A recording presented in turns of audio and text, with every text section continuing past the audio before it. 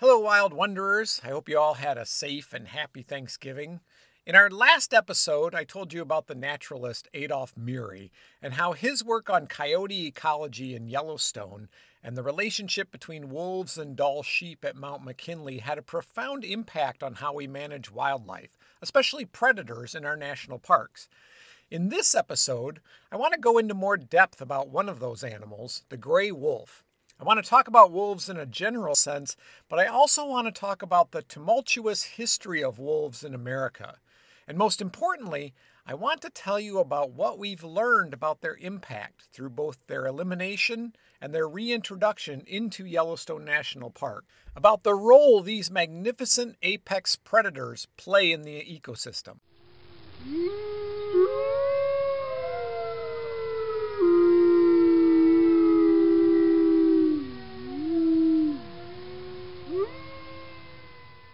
I'm your host, Tim the Nature Nerd O'Hara, and this is the Dispatches from the Forest podcast.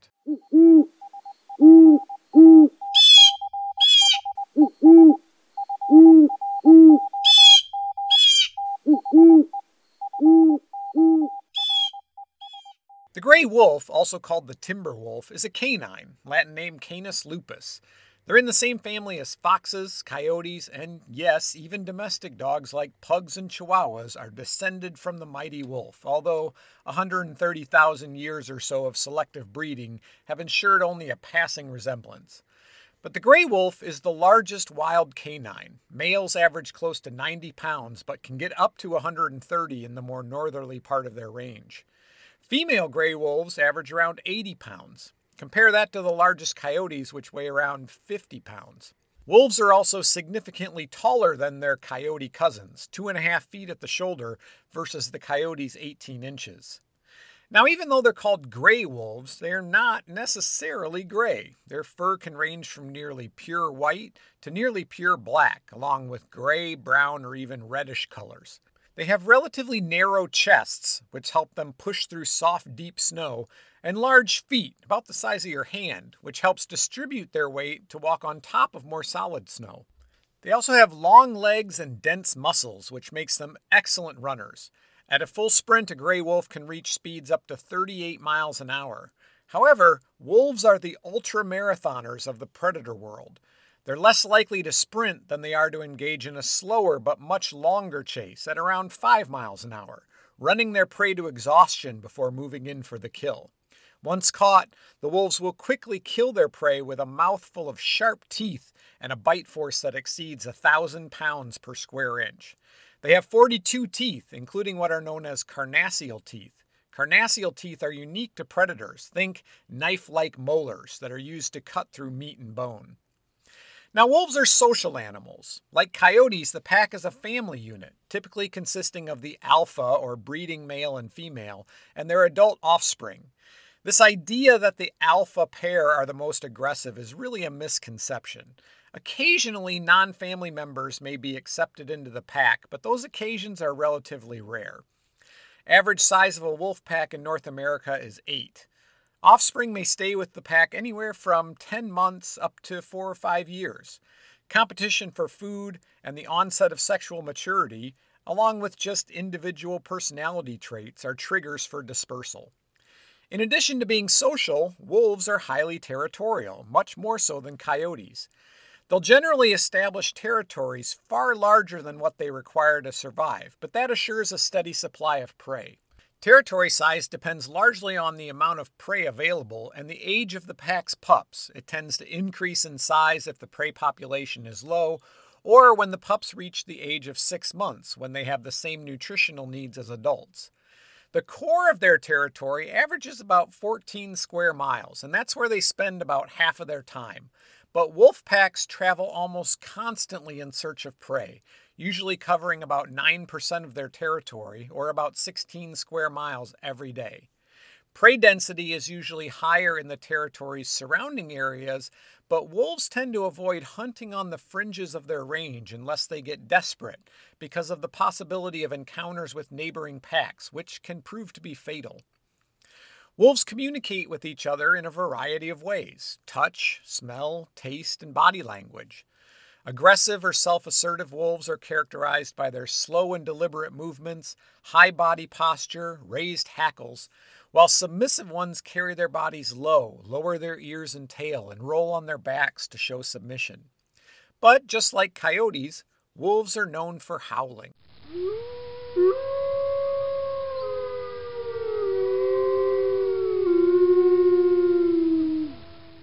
And also like coyotes, the moon has not one single thing to do with wolves howling. Wolves howl to assemble the pack before and after hunts, pass on an alarm call from the den, locate each other during storms or when they're crossing unfamiliar territory, or to otherwise communicate across long distances. And sometimes they may howl just for the pure joy of it. Other vocalizations include growls, barks, and whines. Wolves don't bark as loudly or continuously as domestic dogs, but they may bark a few times and then retreat from a perceived danger. Now, back to long chases and sharp teeth, these make a lot of sense for wolves. Their main prey are large herbivores like bison, elk, moose, bighorn sheep, deer, and caribou, which they hunt and kill as a pack. Hunting big game, especially ones that sport hooves and large antlers, is dangerous business. Wolves are frequently injured or even killed by the prey they're trying to take down, which is probably why the average lifespan of a wild wolf is just 6 to 8 years. So, wearing down those big animals before getting close enough for them to hurt you just makes good sense. Individual wolves will eat smaller prey if they can catch it. If you listened to the last episode, you might recall that Adolf Murie was the first to document that wolves will eat mice. And the Voyageurs Wolf Project, a collaboration between the University of Minnesota and Voyageurs National Park, which tracks and studies wolves in northern Minnesota, documented a specific wolf that had become particularly skilled at hunting beaver. If you've ever looked at the nutritional information on any food packaging, you know that it's based on a 2,000 calorie diet, the average amount we humans need to be healthy. Just for minimum maintenance, the average wolf requires about 3.7 pounds of meat per day, and a growing young wolf or reproductive female may require more than that. It's been estimated that wolves consume about 10 pounds of meat per day. But putting that into an average really doesn't represent the feeding habit of wolves. The thing is, wolves don't eat every day. Instead, they live what you might call a feast or famine lifestyle, often going several days without a meal and then gorging themselves when a kill is made. There's a myth that wolves will kill just for fun, but this is just a myth. Now, it's true that wolves sometimes kill more than they can possibly eat, but this usually happens when prey has been scarce. The excess is cached so the wolves can return to it later. They aren't killing for fun, they're just trying to make sure they have some food in the near future, just in case. It's the wolf version of grocery shopping. One common way to express the amount of prey wolves kill is in deer equivalent, basically figuring out the total mass of all animals consumed and figuring out what that would equal in just deer. Hunters often complain that wolves reduce deer or elk populations, leaving less for hunters, which I always find a bit ironic. We don't want wolves killing elk because we want to kill those elk. But there are a few things wrong with this argument. First of all, while wolves may attack healthy adult prey, they prefer animals that are older or sick or injured, which, again, makes good sense from a safety perspective. An injured animal is just easier prey. And going back to the last episode, as Olaus Murie pointed out, this strengthens the herd by leaving only the strongest to breed. It's Darwin's survival of the fittest. Humans prefer to kill the largest animals, which actually weakens the herd. Secondly, let's put deer equivalent into perspective. The average wolf consumes 15 to 19 deer equivalent per year. In 2013, there were an estimated 2,200 wolves in the state of Minnesota. That means that Minnesota wolves consumed at most around 42,000 deer equivalent. And remember that that's not all deer, but would include other animals like moose and elk.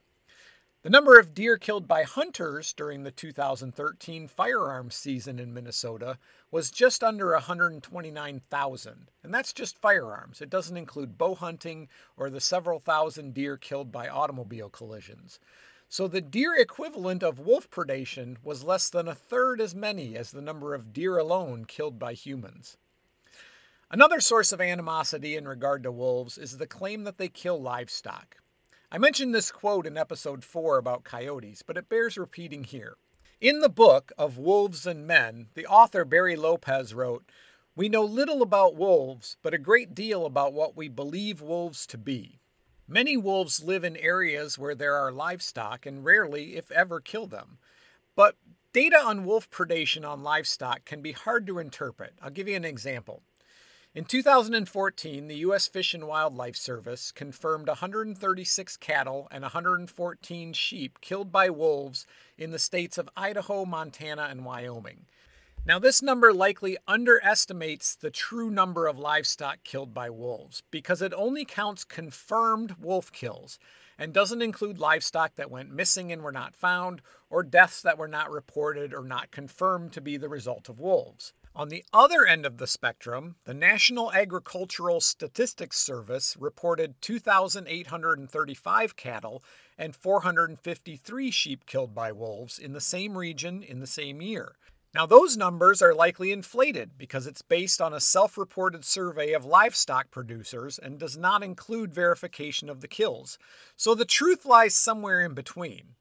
What we can say with some degree of confidence is that wolf predation on cattle and sheep accounts for less than 1% of the annual gross income from industry-wide livestock operations in the northern Rocky Mountains, although some producers are at more risk than others. The good news is that studies have shown there are non-lethal methods that can reduce the risk of livestock losses to wolves. A 7-year study of sheep grazing operations in the Sawtooth Mountains of Idaho used a number of non-lethal techniques like guard dogs or lights or noise hazing to deter wolf predation and compared it to another area where they didn't use any protective measures. They found that losses to wolves in the protected area amounted to just 0.02% of the total number of sheep, 3.5 times lower than in the non-protected area. This suggests that it's possible for wolves and livestock operations to coexist with a minimum of conflict if precautions are taken. Wolf prejudice runs deep, though. For example, in 2019, the Michigan Department of Natural Resources admitted that they exaggerated accounts of wolf predation and behavior so they could justify killing a wolf pack that in 2016 had killed cattle on a prominent Upper Peninsula ranch. Ironically, wolves that attack livestock are more likely to be lone wolves, those individual animals not part of a pack that are in search of a mate and territory of their own. Livestock are much easier prey for a lone animal. Killing wolves, especially entire packs, only makes more space available for a wolf that wants to start its own pack, and it may actually increase wolf predation on livestock. So, how did we get here? Where did all this wolf hate come from? When the first Europeans arrived in North America, there were approximately 2 million gray wolves. They ranged north to the southern edge of Greenland, south down through Mexico, and west to the Pacific Ocean, with the exception of the southeastern United States, which was the territory of their cousins, the red wolf.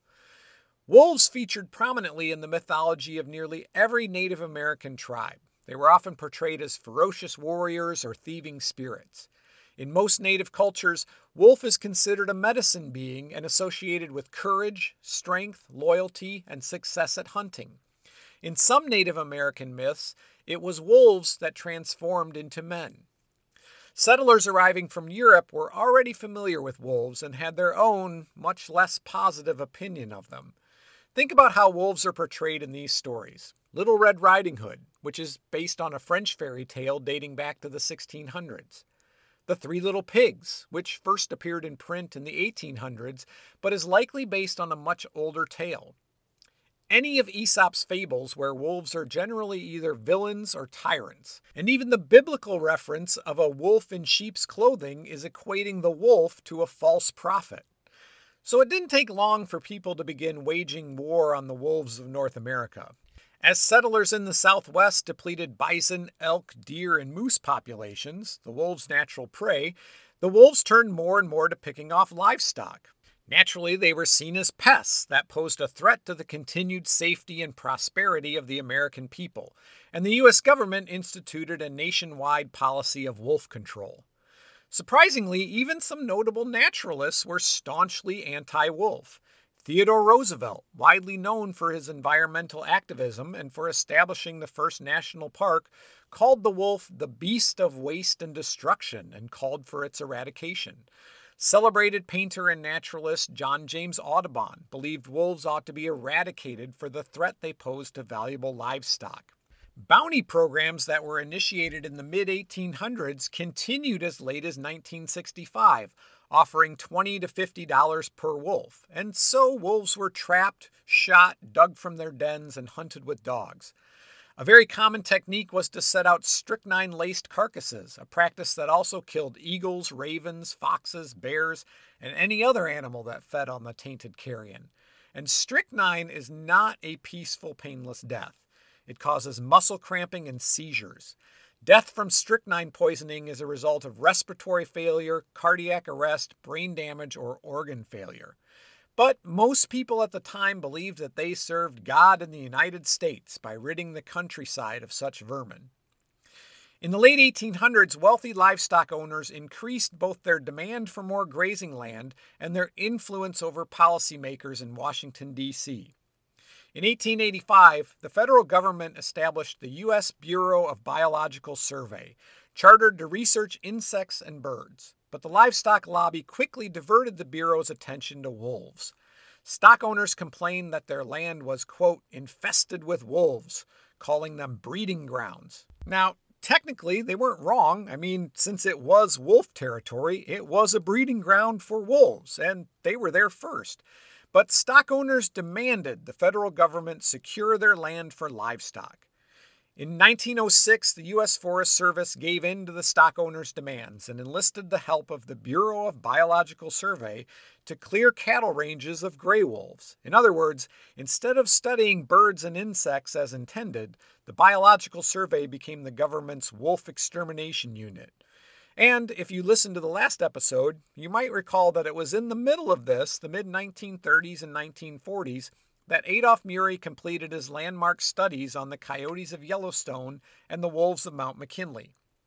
By 1960, wolves were eliminated from 47 of the lower 48 states. The wolf is the only species to be deliberately driven to the brink of extinction by humans, although I would say that coyotes were only spared a similar fate by virtue of being adaptable and not because of a lack of trying. Now, the wolves of Yellowstone National Park are probably the most studied and most well-known wild wolves in the world. But before we get to them, I want to talk about wolves in some other regions of the United States. A much greater number of wolves live in the northern Great Lakes region, the states of Wisconsin, Minnesota, and Michigan. There's currently around 4,500 wolves that call this region home. In the early 1800s, there were between 3,000 and 5,000 wolves in Wisconsin.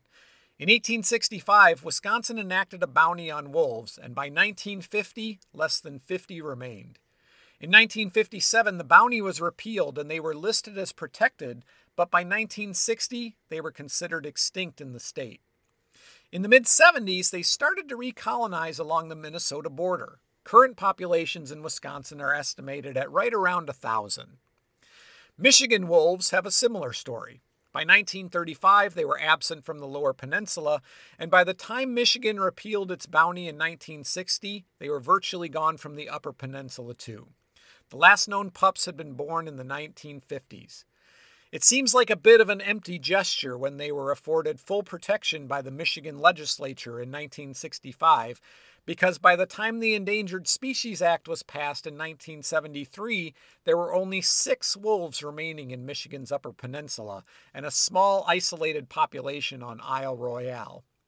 In 1974, the Michigan Department of Natural Resources attempted to relocate 4 adult wolves to the Upper Peninsula, but all were killed by people within 8 months, and the decision was made to just let repopulation occur naturally. And thankfully it did. Natural emigration of wolves from Minnesota, Ontario, and Wisconsin to the Upper Peninsula was first documented in the early 80s. As recently as 2019, the population was estimated at over 600 wolves in 139 packs, and there's evidence to suggest they may be moving back to the Lower Peninsula. Minnesota is the only state in the lower 48 to have always maintained a viable population of wolves. dropping to its lowest level of around 350 in the 1950s, despite having a bounty until 1965. Even after the bounty ended, wolves in Minnesota could still be hunted and trapped until the passage of the Endangered Species Act in 1973. At that time, the population was estimated to be between 1,000 and 1,200 individuals. Currently, there's an estimated 3,000 wolves in Minnesota. The other primary region for wolves in the lower 48 states is the northern Rocky Mountains, primarily Idaho, Montana, and Wyoming. In terms of the elimination of wolves, timelines for Montana and Idaho are nearly identical. In Montana, when the first bounty was enacted in 1884, 5,500 wolf pelts were turned in. The last wolf in Idaho was killed in 1930, and that same year breeding populations were declared extinct in Montana. Canadian wolves began to recolonize Montana's Glacier National Park in 1979, and there are currently about 900 wolves in the state. Idaho, on the other hand, was more proactive and followed the lead of Yellowstone National Park, reintroducing wolves into wilderness areas around the same time that wolves were reintroduced into the park. Idaho released 15 wolves in 1995 and another 20 in 1996. There's currently estimated to be over 800 wolves in Idaho. So with all these other wolves running around, why are the Yellowstone wolves so well known? Well, that's easy. Even though it's huge, almost 3,500 square miles, Yellowstone gives us a relatively finite space in which to observe wolves. They're more visible to the general public. Yellowstone also allows us to see the ecological impacts of both the elimination of wolves and their reintroduction. So let's quickly review the history of Yellowstone National Park. Established in 1872, Yellowstone was the first national park. At that time, wolf populations were already declining, and establishing a national park did nothing to protect them or any other animal. In the early years of the park, visitors, hunters, and administrators were free to kill any animal they came across. And of course, with a bounty on wolves, they were at higher risk, just naturally. In 1883, the hunting of most park animals was prohibited, but this applied to game animals and not wolves, coyotes, bears, mountain lions, or other predators. The last wolf in Yellowstone was killed in 1926. It didn't take long for the ecological impacts of wolf removal to become apparent.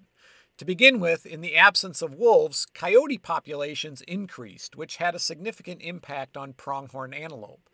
But it was the elk that caused the most profound changes to the ecosystem. Elk populations began to rise, and their grazing habits started having significant impacts on the landscape. Scientists visiting in 1929, just 3 years after the last wolf was killed in the park, and again in 1933, reported, quote, "The range was in deplorable condition when we first saw it, and its deterioration has been progressing steadily since then," unquote. Biologists were already worried about eroding land and plants dying off. In the absence of their main predator, elk were not just multiplying inside the park, they had no fear of being out in the open. They would linger along the streams and rivers, so species like aspen, willow, and cottonwood, which grow in those areas, suffered from overgrazing. The Park Service started trapping and moving the elk, and when that proved not to be effective, just killing them outright. Elk control prevented further degradation of the range, but it didn't do anything to make it better. From time to time, someone would suggest bringing wolves back to Yellowstone to help control the elk population, but Yellowstone's managers weren't really eager to bring back the wolves after they had just spent so much time trying to get rid of them, and so they just kept doing what they were doing for the next 30 years or so, until, in the late 1960s, local hunters began to complain to their congressman that there were too few elk. The congressman responded by threatening to stop funding Yellowstone, so killing elk was given up as a control method, which of course allowed elk populations to rise again. And, as you would expect, as elk populations rose, the quality of the range decreased, and that had an impact on a lot of other species in the park. Most notably beaver, which, lacking adequate forage because the elk ate it all, pretty much disappeared from Yellowstone. In 1994, the elk population in Yellowstone National Park was over 19,000. The reintroduction of wolves into Yellowstone was a long time in the making.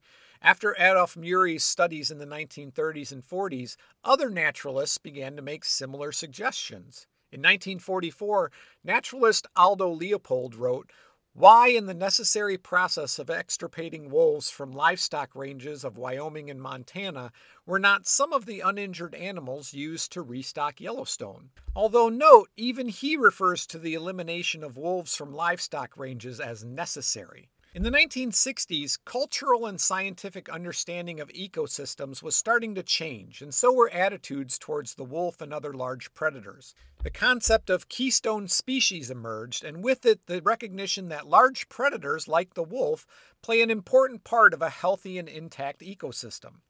Noted Canadian wildlife biologist Douglas Pimlott was calling for the restoration of wolves into the northern Rocky Mountains, and in 1970, American wolf expert David Meck published his book, The Wolf, The Ecology and Behavior of an Endangered Species, an enlightening study of the wolf and its impact on its environment. The passage of the Endangered Species Act in 1973 at long last provided both protection for the gray wolf and a legal basis for its reintroduction into the greater Yellowstone ecosystem, since the stated purpose of the Endangered Species Act is to protect not just the species themselves, but also the ecosystems on which they depend. Once the Endangered Species Act was passed, things began to move forward, although at the speed you might expect from the federal government. A mere 7 years after the passage of the Act in 1980, the first Northern Rocky Mountain Wolf Recovery Plan was completed, and it only took another 7 years to revise the plan. It took another 4 years before Congress directed the U.S. Fish and Wildlife Service to develop an environmental impact statement. 3 years after that, in 1994, for those keeping score at home, the final environmental impact statement was published. And in 1995, just 22 years after passage of the Endangered Species Act, and after a 69-year absence, wolves were at last returned to Yellowstone National Park. In January 1995, U.S. and Canadian wildlife officials captured 14 wolves from multiple packs east of Jasper National Park, near Hinton, Alberta, Canada. The wolves ranged in size from 72 to 130 pounds and in age from 9 months up to 5 years. They included wolves known to have fed on bison, since they would encounter bison in the park. Each wolf was radio-collared and placed in one of 3 temporary pens in the northeastern section of Yellowstone. Approximately twice a week they were fed elk, deer, moose, or bison that had died in the park, and human contact was minimized. In March of 1995, the pens were opened and the first 14 wolves were loose in Yellowstone. In January 1996, 17 more wolves were brought to Yellowstone, and the process was repeated in another section of the park. The plan was for 5 consecutive years of releases, but the wolves proved to be so successful that no other releases were required. Predictably, with abundant space and food, the wolf population in Yellowstone rose rapidly, peaking between 2003 and 2007 at 174 individuals in 13 to 14 packs before it decreased again. Since 2009, the wolf population has stabilized and generally hovers around 100 wolves in 10 to 11 packs. Scientists have been studying the impact of wolf reintroduction on the Yellowstone ecosystem since they were returned. As the wolf population in the park has grown, the elk population, as would be expected, has declined. The decline in elk led to changes in plant life, most specifically those willows, cottonwoods, and aspens along the fringes of heavily timbered areas. And this is not just due to a decrease in numbers, but to a change in elk behavior. Instead of lingering along the streams and browsing the streamside vegetation, elk spend much less time in those areas since it leaves them vulnerable to predation. Furthermore, although wolf kills are directly attributable to declines in elk numbers, research has shown that the constant presence of wolves have pushed elk into less favorable habitats, raising their stress level and lowering their nutrition and overall birth rate. Since wolf packs will claim kills made by mountain lions, this has driven the big cats out of the valleys where they ventured in the wolves' absence, and back to their more traditional mountainside territory. Similarly, wolves compete with and sometimes even prey on coyotes. Without wolves, coyotes had become the apex predator in Yellowstone. 2 years after reintroduction, the coyote population in the park was reduced by half. Carcasses in the open no longer attracted coyotes, since coyotes caught on flat ground are often killed by wolves. But coyotes, of course, are adaptable, and with wolves back, Yellowstone coyotes shifted their territories, moving from open meadows to steep terrain. Flat ground favors the wolf, but in steep terrain, a coyote being chased by a wolf will run downhill, then turn suddenly and run back uphill. The heavier wolf has a harder time stopping and turning around, giving the coyote a chance to escape. Wolves suppress coyotes, and coyotes in turn suppress foxes. So the diminished coyote population led to a rise in foxes and changed the odds of survival for coyote prey like hares and young deer, as well as the small rodents and ground nesting birds that foxes eat. Changes in the population of those animals affect how much certain roots, buds, seeds, and insects get eaten, which can alter the balance of local plant communities, and so on down the food chain all the way to fungi and microbes.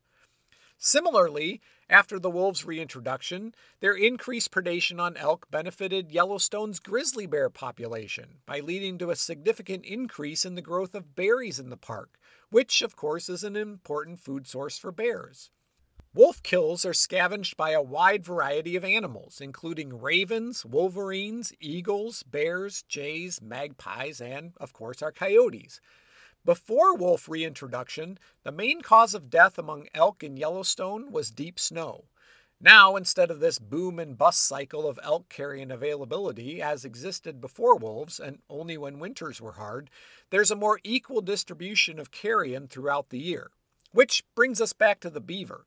With the return of the wolf came the return of the beaver. In 2001, there was only a single beaver colony in Yellowstone National Park. By 2015, there were 100. I'll talk about beaver in a future episode, but all you need to know for now is that beavers, like wolves, are a keystone species. Beaver ponds provide habitat for a myriad of other species like moose, otters, mink, wading birds, waterfowl, fish, and amphibians. Beaver activity also helps filter out pollutants, mitigates flooding, and reduces erosion, resulting in an increase in water quality. So think about all of that for a second, and let me sum up. The reintroduction of wolves into Yellowstone didn't just impact elk or bison or coyotes. There was a ripple effect that was felt in surprising ways by almost every species in the park. The presence of wolves impacted berry growth. It impacted insects. It increased water quality. Is that something you could have predicted? Not me. But the lesson we need to learn is that when you remove something from an ecosystem, it has impacts, sometimes in ways we can't predict. And that's the thought I wanted to leave you with this week.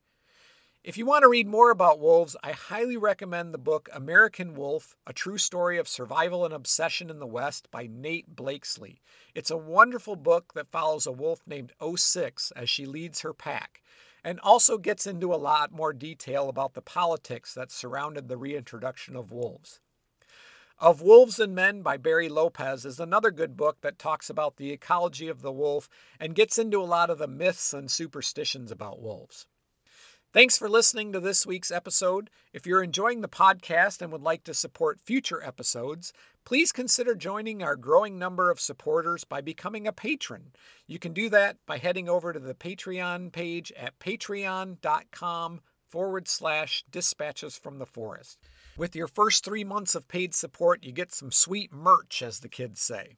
I'm your host, Tim the Nature Nerd O'Hara, reminding you to go outside and get dirty.